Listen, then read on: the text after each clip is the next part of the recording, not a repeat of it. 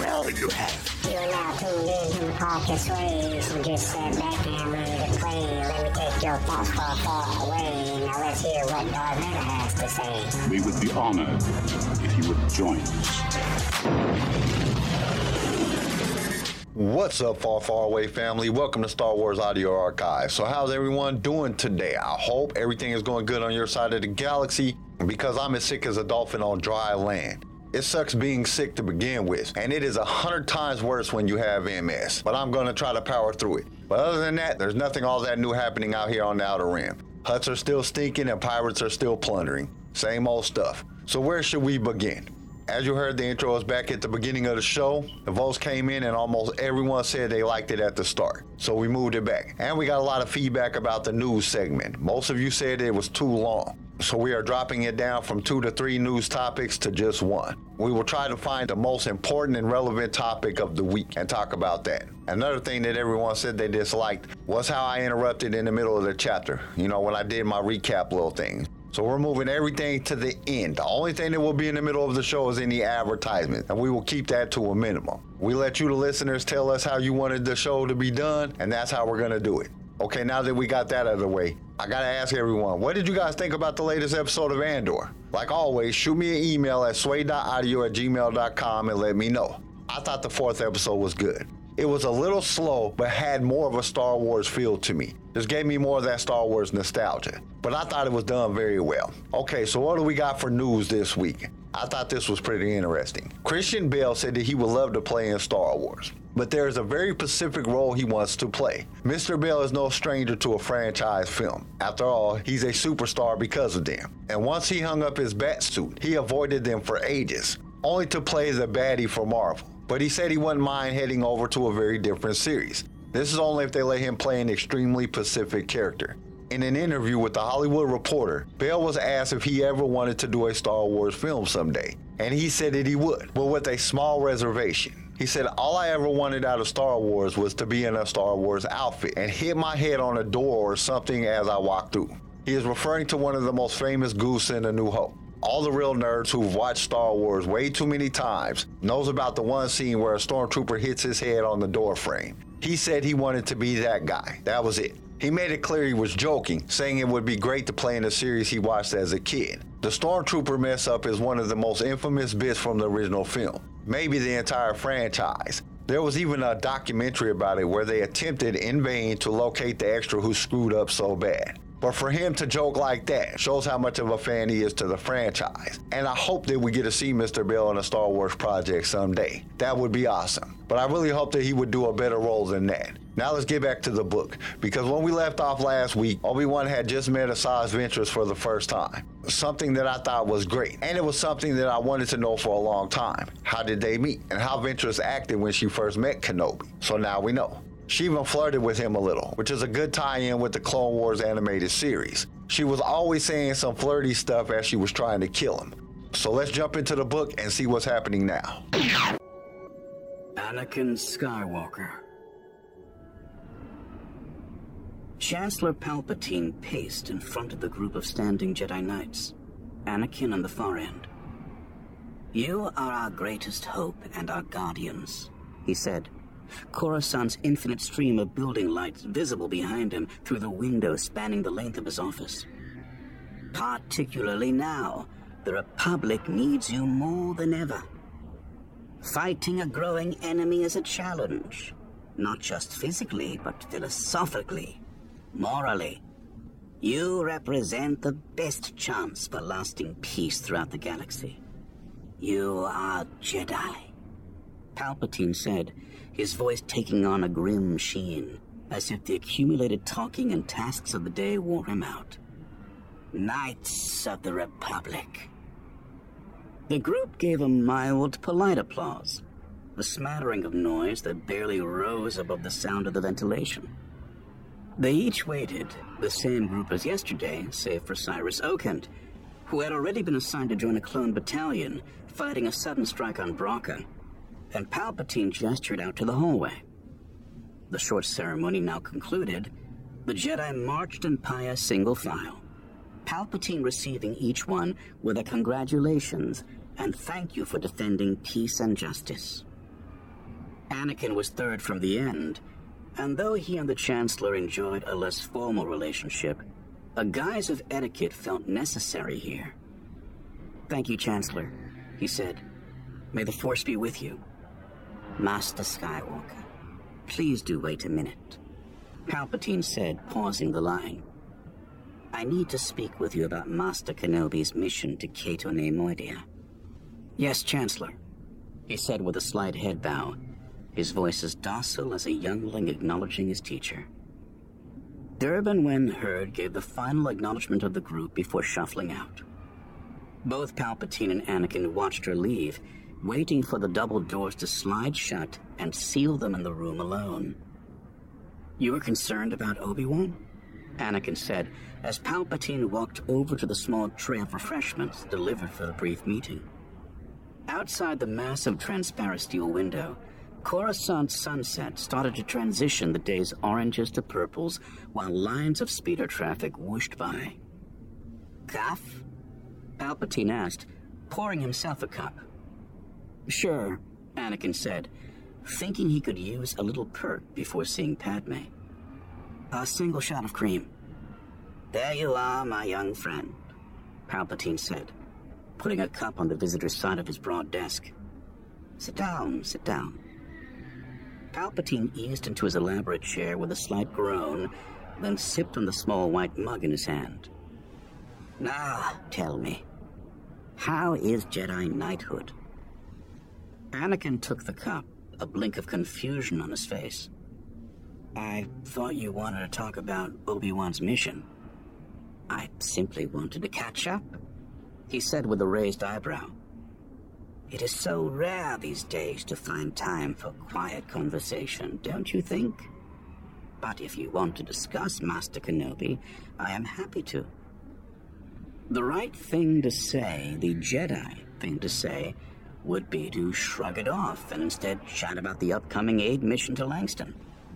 But the Chancellor was no ordinary politician or Republic dignitary. He had been there for Anakin since his early days with the Jedi, seemingly always tuned into Anakin's turbulent feelings. In moments of loneliness or frustration, Palpatine popped up in the timeliest manner. A chance hallway meeting or crossing paths at the landing platform. Or scenarios like this, when they would happen to be in a meeting together and Palpatine would find a way to grab a few extra minutes with Anakin. Not always with Kaff, but sometimes. That open hand of friendship always encouraged an honest conversation, the feeling that, "How are you?" was a true inquiry, and not just a default greeting. Especially since they'd both been busy, the chaos of the war's quick escalation throwing them all over the galaxy. Not to mention the time spent on Naboo to get married. "Has anything troubled you lately? We haven't even had time to discuss the happenings of Geonosis." Palpatine took a sip and shook his head. "How fast life changes these days." "Actually," Anakin started. The words formed in him, wanting to push out without any regard for secrecy, to tell someone besides Padme about the horrors of that night on Tatooine. Someone older, wiser, who clearly cared for his well-being. Someone who didn't judge. Which was why he couldn't tell any Jedi about it. Not even Obi-Wan. "Anakin, I may be a busy man, but for the next few minutes, I am here merely as your friend. You can tell me anything." Polite creases formed around his mouth as Palpatine smiled. "Please feel free to confide in me about whatever concerns you. You have permission to be honest, and I will not judge. While I do work with the Jedi, I am not beholden to their rules." Right before Geonosis, Anakin started before pausing, but it wasn't a hesitation. Instead, it was as if all of those feelings and memories competed to get out, causing a logjam in his throat. "My mother died." Palpatine's lips parted, his brow tilting in concern. "My boy, I am so sorry for your loss. She didn't just die. The words broke through, a storm raging with them. Flashes from that night flickered by. The way the lightsaber pierced the wall. The dance of the flame over his mother's cold, open eyes. The thump from the severed heads of the Sand People hitting the ground. She was murdered. And Anakin stopped himself, letting it all formulate. Before that night, Anakin thought he knew pain. His first few days in the Jedi Order, the undying ache of missing his mother compounded with the sorrow of losing Qui-Gon Jinn. All of that magnified the way the Jedi seemed to talk and act with an intentional calm distance. Those dark times were a speck of dust compared with the endless desert of that night. That moment when his mother's body went limp, unable to finish her final word. Rage, despair, disbelief. None of those words aptly describe the unseemly, primal explosion he felt in that moment. Even now, just thinking about it allowed such a beast to crack through his defenses until he took a steadying breath and pushed it back so words could form. I killed them. The Sand People. We love bringing you more Star Wars, and it is because of our partners that we can do this week after week. So we invite you to be one of those partners. For as little as $1 a month, you can help us keep this going. Your support will give us the ability to create future episodes, as well as provide you with the best sounding show on your playlist. And to express our appreciation, we will give you a shout out on our mid-series show that we do in the middle of every book. You will also be automatically entered in all future giveaways. All you have to do is go to the show notes and click that listener support link. Now let's get back to the show. Unlike that moment in the Lars homestead, Anakin wasn't expelling grief through searing words and falling tears. This came out calm, tempered, equal parts admission and confirmation. They took her life, and I took theirs. Palpatine set his calf mug down with a clink, then reached over, the warmth of his palm resting over Anakin's mechanical one. Though the hand was made of wire and alloy, he felt the connection in ways so different from most of the moments in his life. They killed your mother. Your mother, he said, his weathered voice slow and deliberate. Of course you wanted revenge. How could anyone not when facing such an injustice? It seems like simple mathematics to me. No, this was not an admission. This was a validation. And he knew that the Chancellor would give it. Because he always understood in ways that the Jedi couldn't. As if reading Anakin's mind, Palpatine sat up and quickly asked the perfect question. How many Jedi actually care about other people? Anakin started with his reflexive response. Attachment is forbidden. I know the dogma, but be honest. Let's take, say... Behind the Chancellor, a Republic cruiser emerged from below the window line, hovering upward until its ion drives came alive in a burst, powering the ship into the sky. Master Windu. He is perhaps the Order's greatest warrior, most powerful Force adept. But do you really think he cares about people? Like a button pushed in his mind, Anakin saw Mace's glare, heard his condescending monotone speech, felt the air of judgment that naturally came with him. He knew the Jedi Master would do anything to complete the mission, to dedicate himself to seeing justice in the Republic. But did he care about anyone? Not, Anakin said slowly, in the same way you or I do. You see? Master Windu can go on for hours about shatter points, but perhaps that lack of empathy is his very own shatter point. Palpatine gave a weary grin, his eyes offering an empathy that Anakin so rarely felt in his life. You care, Anakin. You have an immense heart. Don't let the Jedi take it from you. Your heart makes you a better person. It makes you a stronger person. Though the words didn't directly reflect the tale of the Sun Dragon, it touched on it just enough that Anakin pictured his mother sitting on the edge of his bed. Had he been alone, not with the Chancellor, not with Padme, not with Obi-Wan, he may have cracked. But he wouldn't let himself right now. And instead, he pushed all those feelings inside. "I'm worried about Obi-Wan," he blurted out, changing the subject to the most obvious choice. Palpatine laughed quietly and picked his mug back up. "You see? You are a person who cares. I should be going with him. How can they send me to escort an A drop-off when Obi-Wan is going alone into enemy territory?" "Ah, don't call them the enemy. Caternae Mordia is neutral after all." Palpatine took an extra long sip of his drink, the pause long enough for a new storm to gather in Anakin's mind. The enemy. Of course they were. All framing of neutrality in politics disappeared, and instead, all he thought of was Naboo a decade ago. Though he rarely came face to face with any Neimoidians, he saw their machines of war up close. And Padme, she had nearly lost her life, her planet, in a desperate quest for liberty.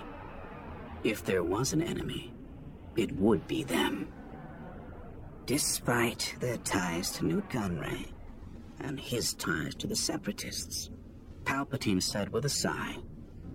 Anakin tried to temper his feelings, but the mere mention of Nute Gunray fanned the flames. "But you are right. Master Kenobi should have brought you, unofficially, as backup." "If you thought so," Anakin asked, "why didn't you say so?"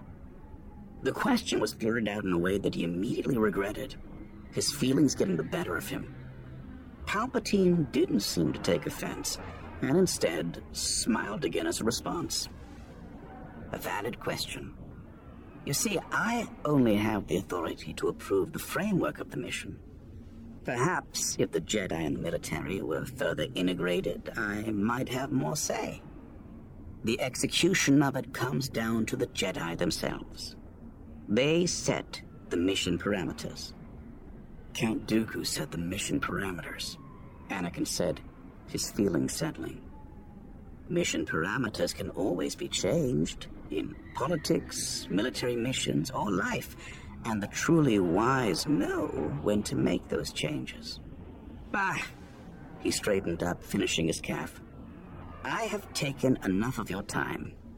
Your first lead assignment as a Jedi Knight is tomorrow, is it not?" "Yes, and initiates are going to be on it." Anakin decided not to finish his drink. His hands rested across his lap, a formal pose as he tried to ground himself from the whiplash of emotions. "It's concerning." "I understand. I personally requested that change. Not just on your mission, but many missions. Younglings aren't ready. That may be true." Palpatine tented his fingers as he swiveled his chair sideways. The Chancellor looked outside, the color of sunset tinting his face.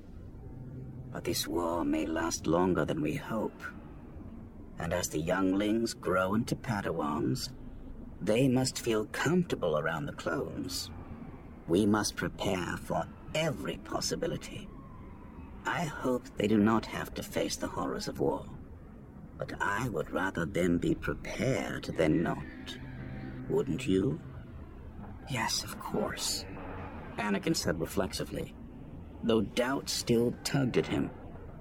Obi-Wan had spoken with concern about lines blurring between the Jedi Order and the military. Bringing younglings into the mix seemed to push that even further. "Anakin, you should set that aside for one evening.